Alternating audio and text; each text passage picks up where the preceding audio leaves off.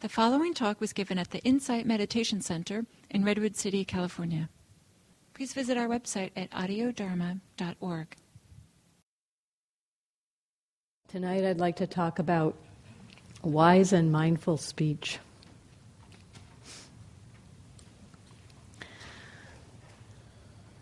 The practice of speech, of mindful speech, is one of the most challenging that we can engage in. It really kind of runs counter to a lot of in terms of the things that we have to pay attention to. It runs counter to a lot of the ways in which we learn how to be mindful when we're sitting in silent meditation. You know, in silent meditation, we're sitting there and our eyes are closed. We're not interacting. And one of the main instructions that we engage with is letting go of our thoughts. So we let go of what we're thinking about. And as we move into paying attention to being aware of speech, we are in interaction. Our eyes are open. There's a lot of information coming in. And we also can't just let go of our thoughts, because our thoughts are kind of what provide the impetus for what we're going to say.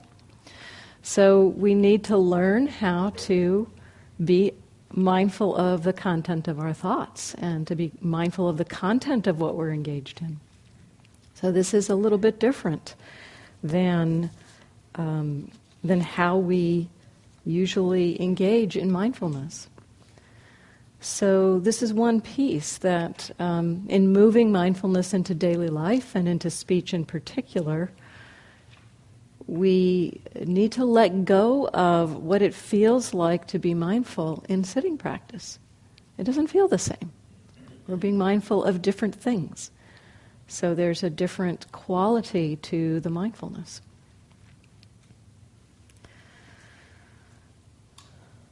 So speech has a huge impact on our lives.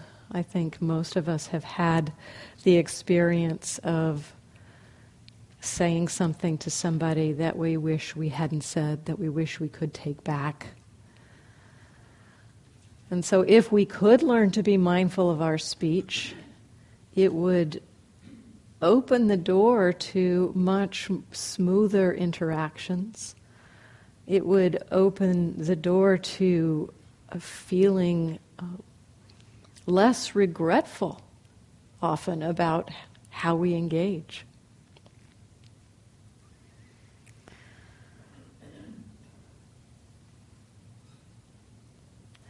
So bringing speech to our daily life mindfulness, bringing mindfulness to our daily life speech,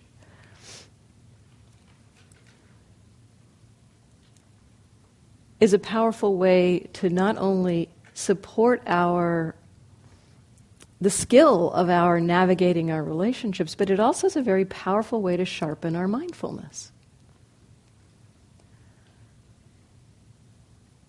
Thanissaro Bhikkhu, who is one of the monastics, he lives down in Southern California, and he comes here regularly. Many of you probably have met him and heard him speak. One of the things he says his teacher said about mindful speech, and it's the way that it supports our mindfulness in general, he said, if you can't control your mouth, how can you possibly control your mind?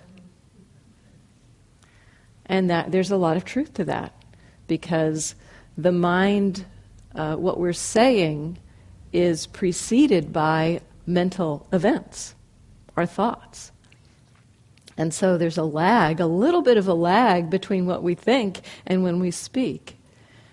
And so if we can learn how to have mindfulness break into that lag and start being aware of what we're saying while we're saying it, we begin to have an inroad into paying attention to our minds. So it's a powerful practice, and it's a very challenging practice. Most people that I work with and talk to about engaging in mindfulness say this is probably one of the hardest areas to bring mindfulness to. Most of the time, when we're engaging in speech, we kind of speak automatically. We're speaking out of habits and patterns, out of causes and conditions, just ways that we've tended to speak in the past. So we're speaking kind of on autopilot, automatically, without much thinking about how what we're going to say impacts the other person. Often we don't even quite know really what's going to come out of our mouth when we start to speak.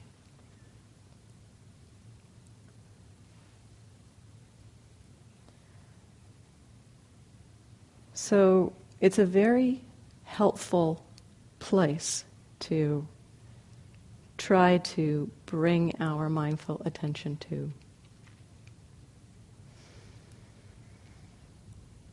So it's a support for training the mind, essentially. You know, the ways that we speak, there is always some kind of an intention or motivation behind why we say things.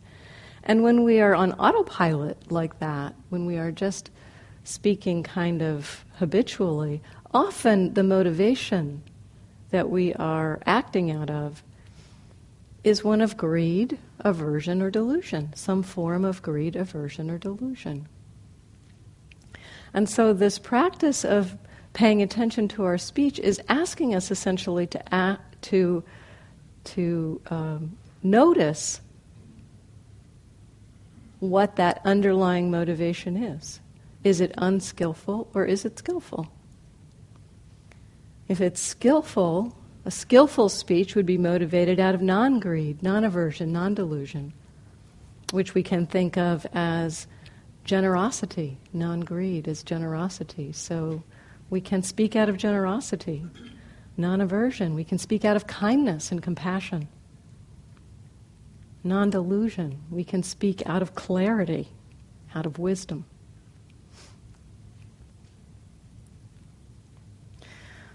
The Buddha provided some suggestions for helping us with this navigating, paying attention to our speech and noticing when we're tending towards unskillful speech, by suggesting that there are 4 kinds of speech that we should avoid. And he calls these the 4 kinds of unwise speech. Or it's also framed as these are the 4 kinds of wise speech when we avoid these kinds of speech.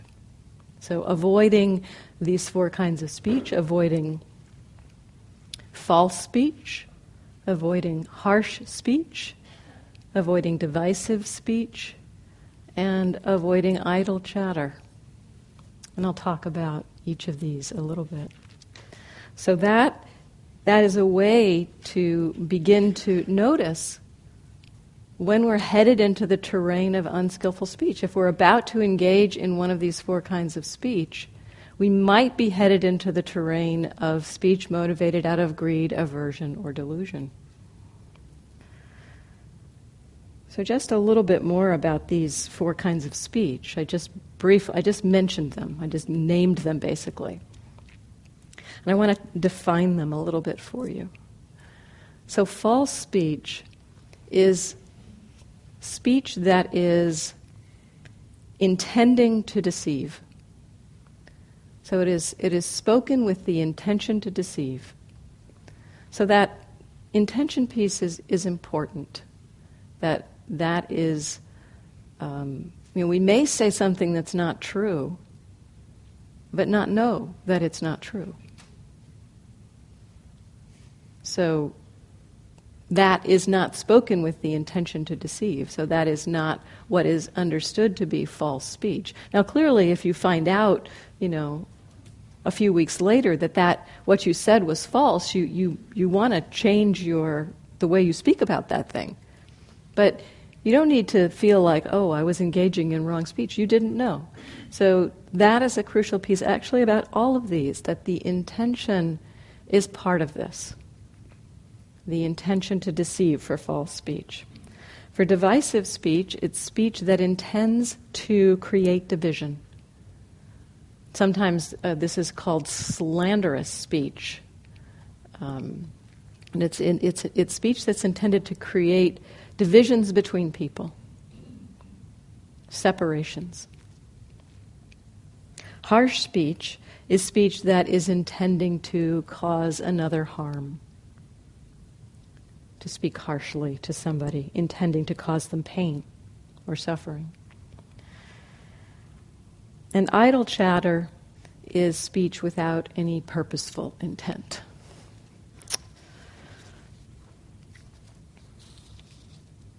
So, because the intention piece is actually quite relevant here, I want to talk a little bit about intention. Intention in Buddhist psychology is understood to be a kind of an energetic impulse to do that precedes any action of body, speech, or mind. So we have the intention to move before we actually move. We have the intention to speak before we actually speak. And we have the intention to engage in mental activity, actually, before that mental activity begins. So the intention in the Buddhist understanding is actually a pretty subtle mind state. So every single action of body, speech, or mind has this intention. And then accompanying that intention, that just kind of impulse, which you can actually see. It's actually possible. For instance, if you practice, and I'm going to suggest later on a bunch of different ways to practice with mindful speech, one of the things that I suggest is to see if you can pause before you speak. See if you can just take a split second before you speak. If you can do that, you have caught the intention to speak, because you know that you're going to speak before you speak. That's essentially catching that intention. So we can catch those intentions in our experience with mindfulness. And the Buddha actually pointed to that moment of intention, which is, it's kind of a moment of choice. It's a moment that we're choosing to engage in some activity.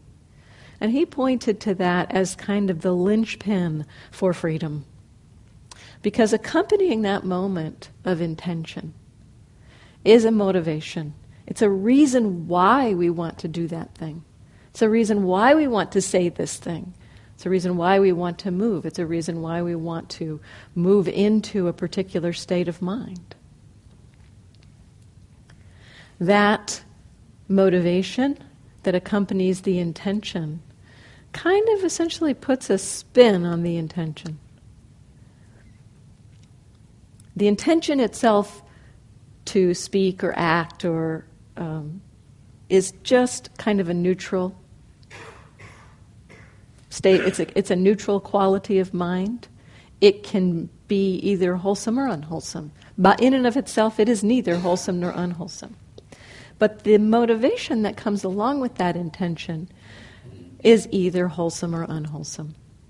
It will either have the spin of greed, aversion, or delusion, or it will have the spin of generosity, of kindness, of compassion, of wisdom. And that choice, taking action based on motivations that are unskillful, will tend to lead us towards suffering. And making choices, taking actions, following through on intentions that are motivated out of non-greed, non-aversion, non-delusion, out of skillful motivation, those tend to lead us towards happiness. And so understanding this is a very important place of our understanding how we move towards happiness and away from suffering. When we can begin to see these intentions and the motivations that accompany them, we can begin to choose to act on skillful motivations and to avoid unskillful motivations. So this requires quite a bit of mindfulness. Normally, a lot of these intentions that are in play, a lot of the things that we act on, are below the level of our conscious awareness. So a lot of the intentions that we act on are kind of being chosen for us by our habits and patterns. But they are choices that the mind is making. It's just below the level of what we are aware of. But our habits and patterns are kind of running the show, making our choices for us, deciding, oh yes, I'm going to say this thing, or I'm going to do this thing. So there are choices and motivations that happen that we are not consciously aware of. And so that's very important to know, that sometimes when we act, we may think that we are acting out of kindness, but there can also be a spin underneath of some other motivation that isn't so obvious to us. So the mindfulness practice, I like to, and I have seen this myself, I like to think of the mindfulness practice as kind of beginning to lower the horizon of our subconscious. That we, there's all these things going on in our subconscious that we're not aware of, but it's not that there's a hard wall between what we can be aware of and what we aren't aware of. With mindfulness, that horizon can really lower, and we can become aware of things that you would never imagine you could become aware of. I actually don't think there's any line there. I don't actually think there is a something that's inherently impossible to see with mindfulness, once the mindfulness begins to become really continuous. So this practice is very powerful for helping us to be able to see these intentions, which is what helps to move us towards freedom.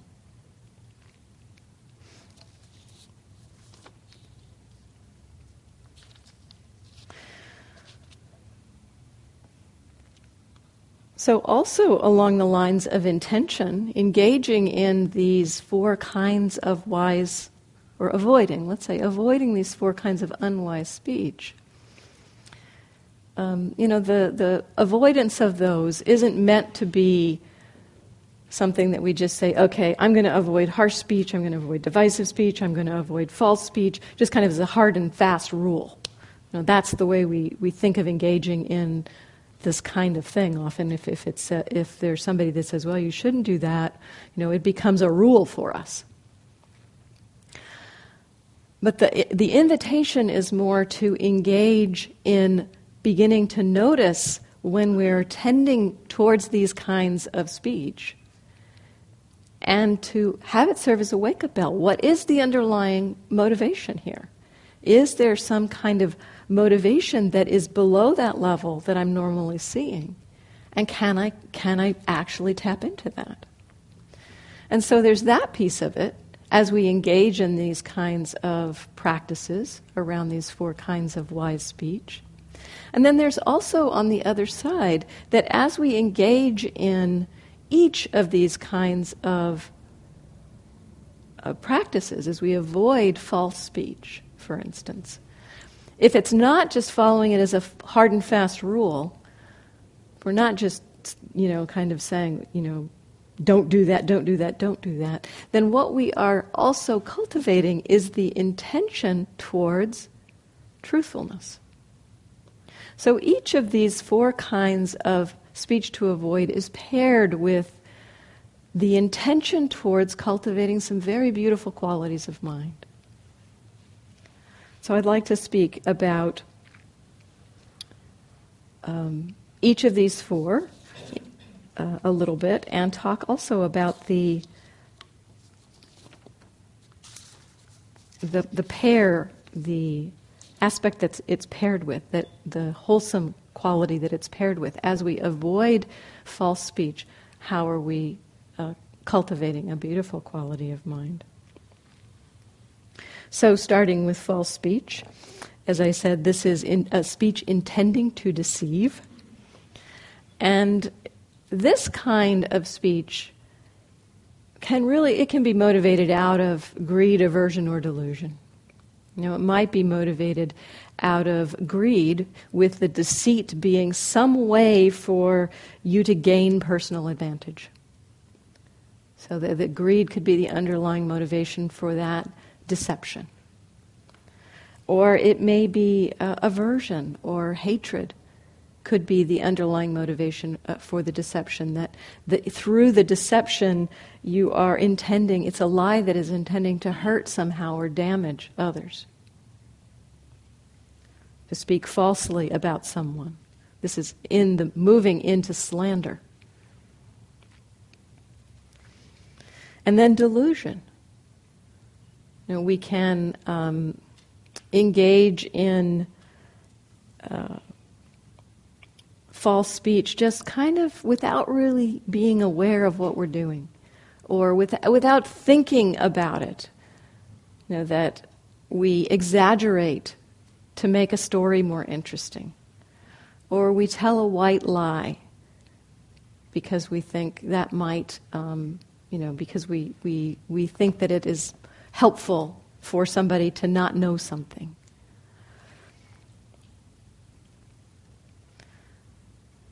We tell lies sometimes kind of as a joke. We use them in humor. We may tell lies in order to be liked, in order to be found interesting. These, in particular, point back to the delusion around self, to the delusion around there being somebody here that needs to be liked, that wants to be found interesting.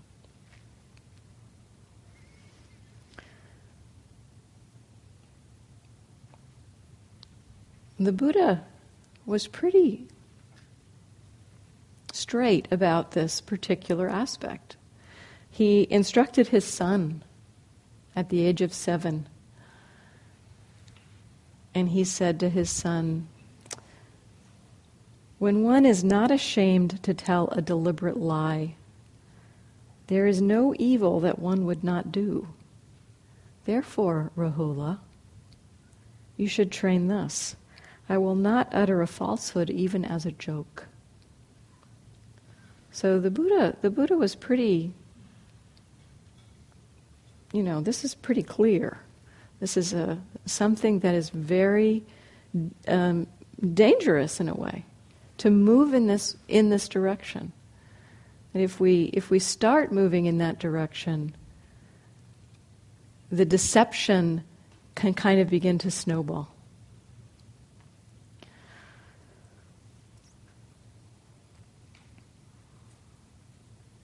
There are kind of gray areas that we do have to meet and play with understanding. The area of the white lie, for instance, the area of lying in order not to hurt somebody's feelings.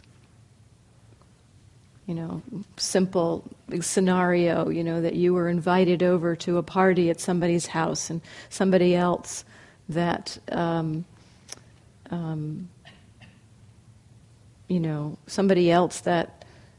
knows these people wasn't invited, and they say, "Oh, what did you do yesterday?" And you may choose to lie or say, to not hurt them. What I'd like to suggest is perhaps to explore, and this can be challenging in the moment, in the split second, to come up with a way to respond that is truthful and yet is non-harming. That we need to hold both of those pieces. That the non-harming piece is a beautiful intention. And is there a way to express that intention of caring and non-harming that doesn't involve a lie?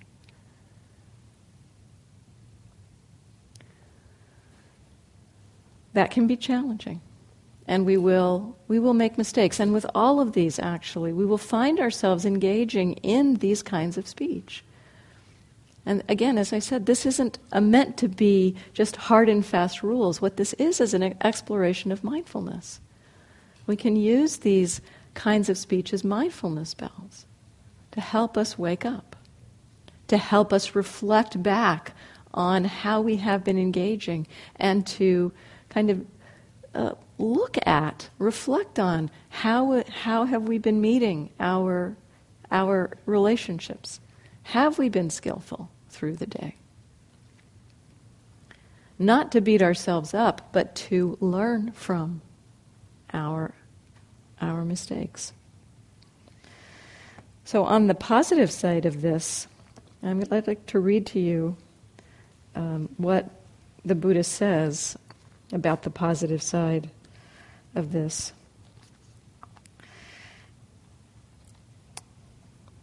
So in his description of what it means to abstain from false speech, he says, someone avoids false speech and abstains from it. He speaks the truth, is devoted to truth, reliable, worthy of confidence, not a deceiver of people. So those are beautiful qualities that we are cultivating as we engage in refraining from false speech. These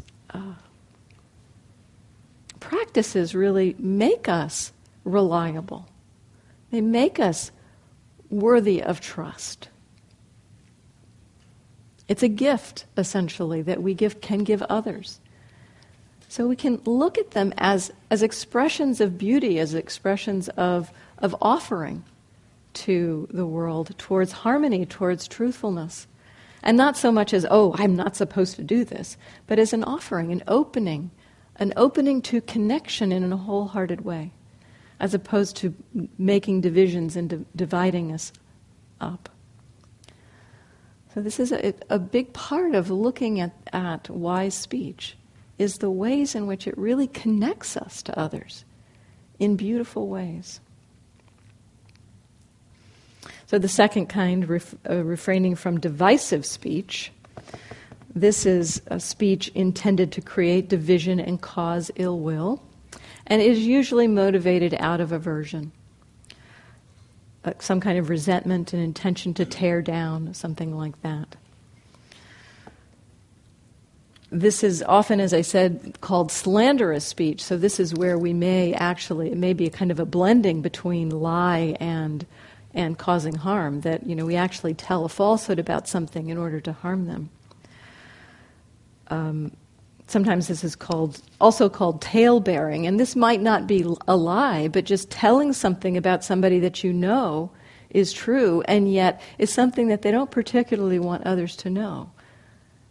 So that kind of thing which may create division between people. So it is this division. It's the way it creates division. The description of this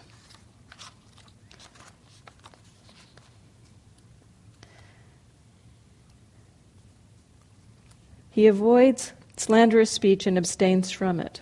What he has heard here, he does not repeat there, so as to cause dissension there.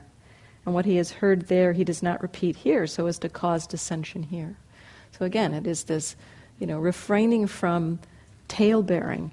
Now, sometimes this is talked about as refraining from gossip, not talking about people who aren't there.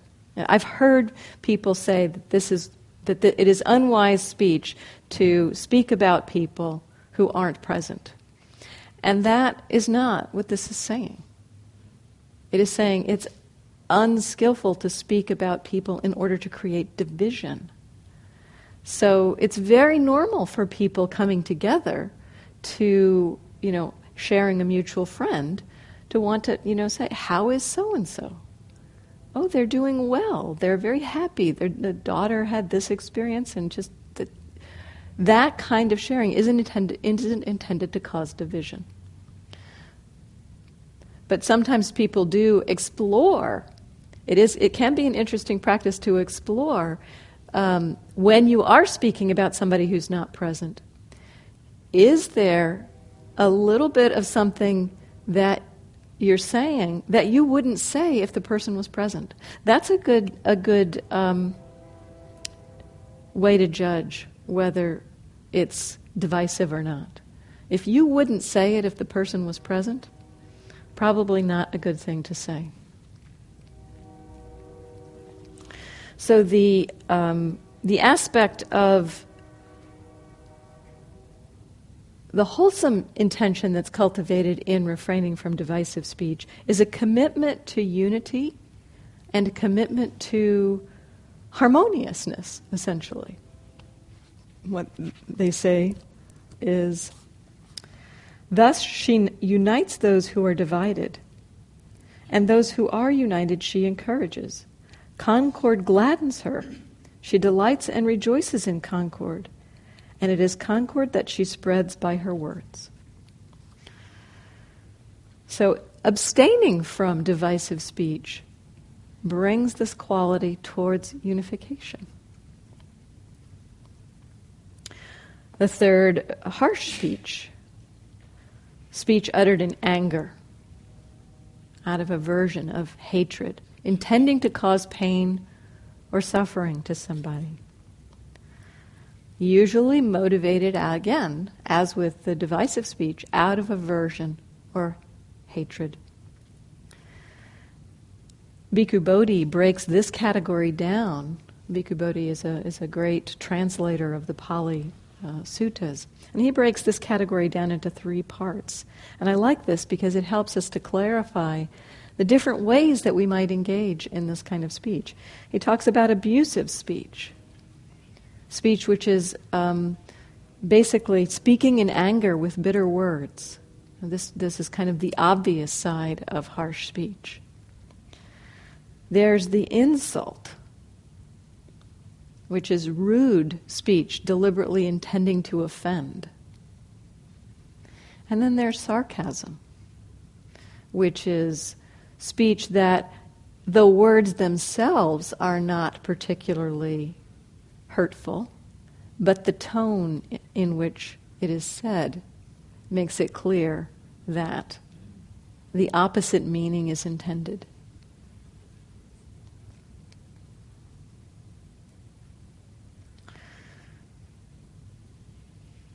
So on the side, as abstaining from this kind of harsh speech, we cultivate courtesy, we cultivate friendliness. I'll read this section too. I like what they say here. She avoids harsh language and abstains from it. She speaks such words as are gentle, soothing to the ear, loving, such words as go to the heart and are courteous, friendly, and agreeable to many. And I'll come back to this in a minute. So speaking words that are courteous, friendly, agreeable, pleasing. The fourth, idle chatter. This I think is one of the hardest for us. We often find ourselves just engaging in chit-chat with people. So the definition here is pointless talk that communicates nothing of value. Monastics are enjoined to kind of keep the conversation to the Dharma. In lay life, we do have a reason to engage in small talk with people, just as a way to connect. And so this is an important piece for us to recognize, that sometimes what on the surface seems like idle chatter, just the initial kind of, how are you, isn't it a nice day, that kind of, lovely weather we're having, is kind of a cultural way perhaps to just form a bond. And so it is beginning a conversation perhaps, or a way to meet somebody that is joining, it's making a connection. And so it has an underlying purpose. So it's not purposeless talk. There's an intention or a meaning behind it. It may not be connected directly with the actual words, but there is a kind of a meaning behind it. And yet we do need to take care that such kind of purposeful idle talk doesn't move into purposeless idle talk that moves into kind of excessive triviality or frivolousness. Part of the reason for that is that that kind of frivolousness or triviality in speech supports a restless mind.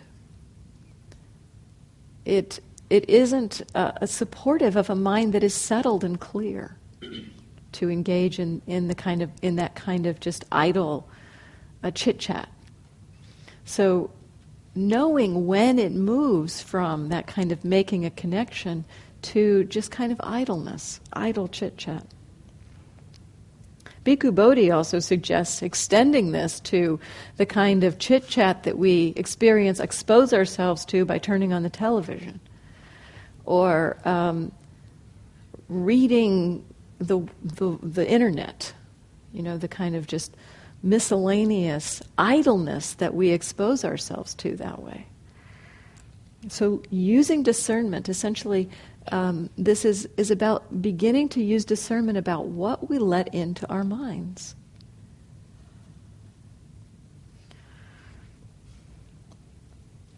So as we use that kind of discernment, we begin to cultivate clarity, and our minds get more settled.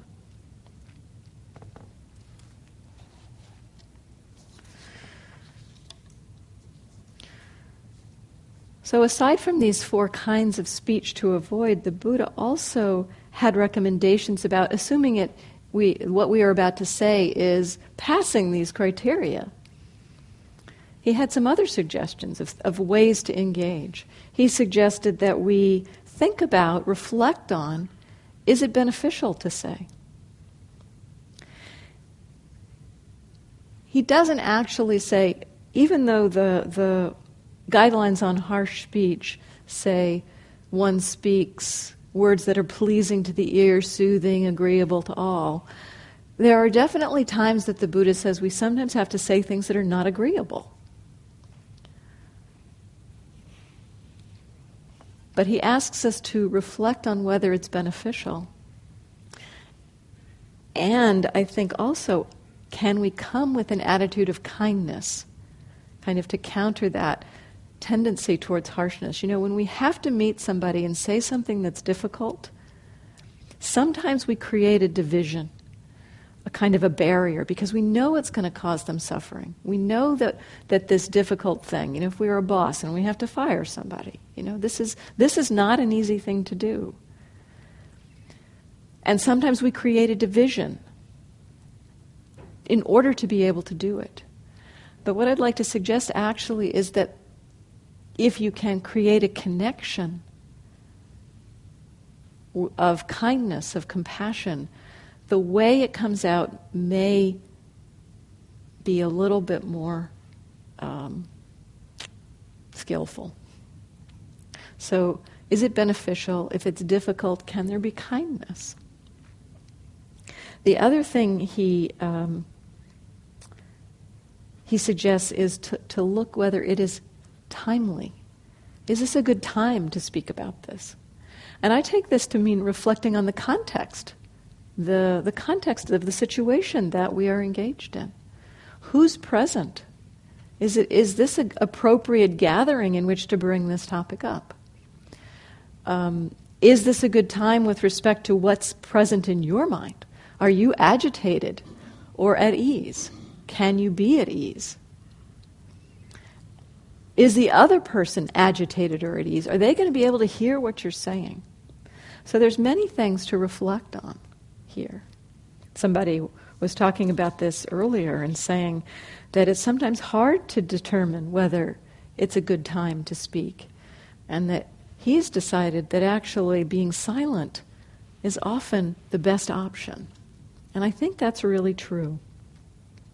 So this leads me into practices around speech. I just have a couple minutes to talk about this. The first one, seeing if you can pause before speaking, is huge.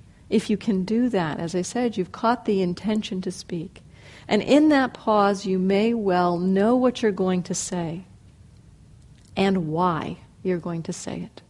So if you can pause before you speak, you have a window perhaps into that motivation, into the intention and the motivation. And you can have a moment to reflect on the words that are being formed. This is challenging. It is not easy to pause before speaking. In work particularly, it can be very difficult to do this because if you pause before speaking, you may never get to speak. People tend to just cut other people off. So one suggestion from nonviolent communication is to, as a way of inserting a pause into the conversation, is to restate what the person has just said, so that if you can do that also, you've caught the intention for yourself to speak. As I understand it, what you just said is. That can help to slow the conversation down, and it also gives you a moment to reflect on what you're planning to say. So in the catching of that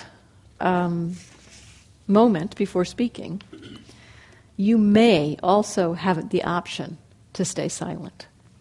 And silence is actually a practice with respect to wise speech. One thing that Gil sometimes suggests is reflecting on whether what you're going to say improves upon the silence. It's a good thought. So often, actually, we find that it's not necessary to speak. We are speaking, perhaps, out of discomfort of the silence. And learning to be comfortable in the silence is actually quite a powerful practice. So that we don't just kind of blurt something out, anything to cover over this silence.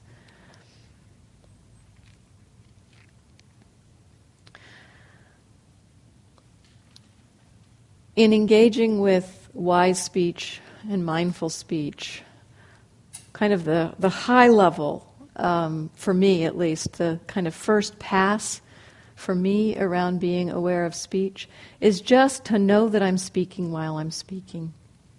That's kind of the simplest approach.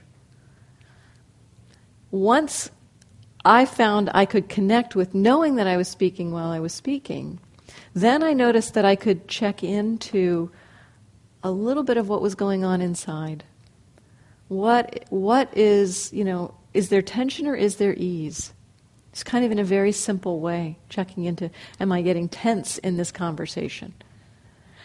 And with that, then beginning to be able to track that tension or ease while speaking, then you can begin to touch into deeper kinds of movements of the heart and mind while you are speaking. Other emotions that are arising. That is where we really begin to be able to be mindful while speaking. When we can notice the content of what we are speaking about, notice in listening what somebody else is saying, and at the same time know how we are responding. How does this speech impact us? How does what somebody is saying impact us?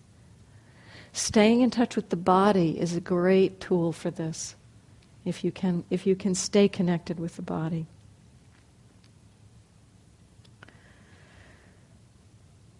And the last piece I'll offer is that if you find it really hard to engage in mindful speech while in your normal day kind of interacting with people, which many people do,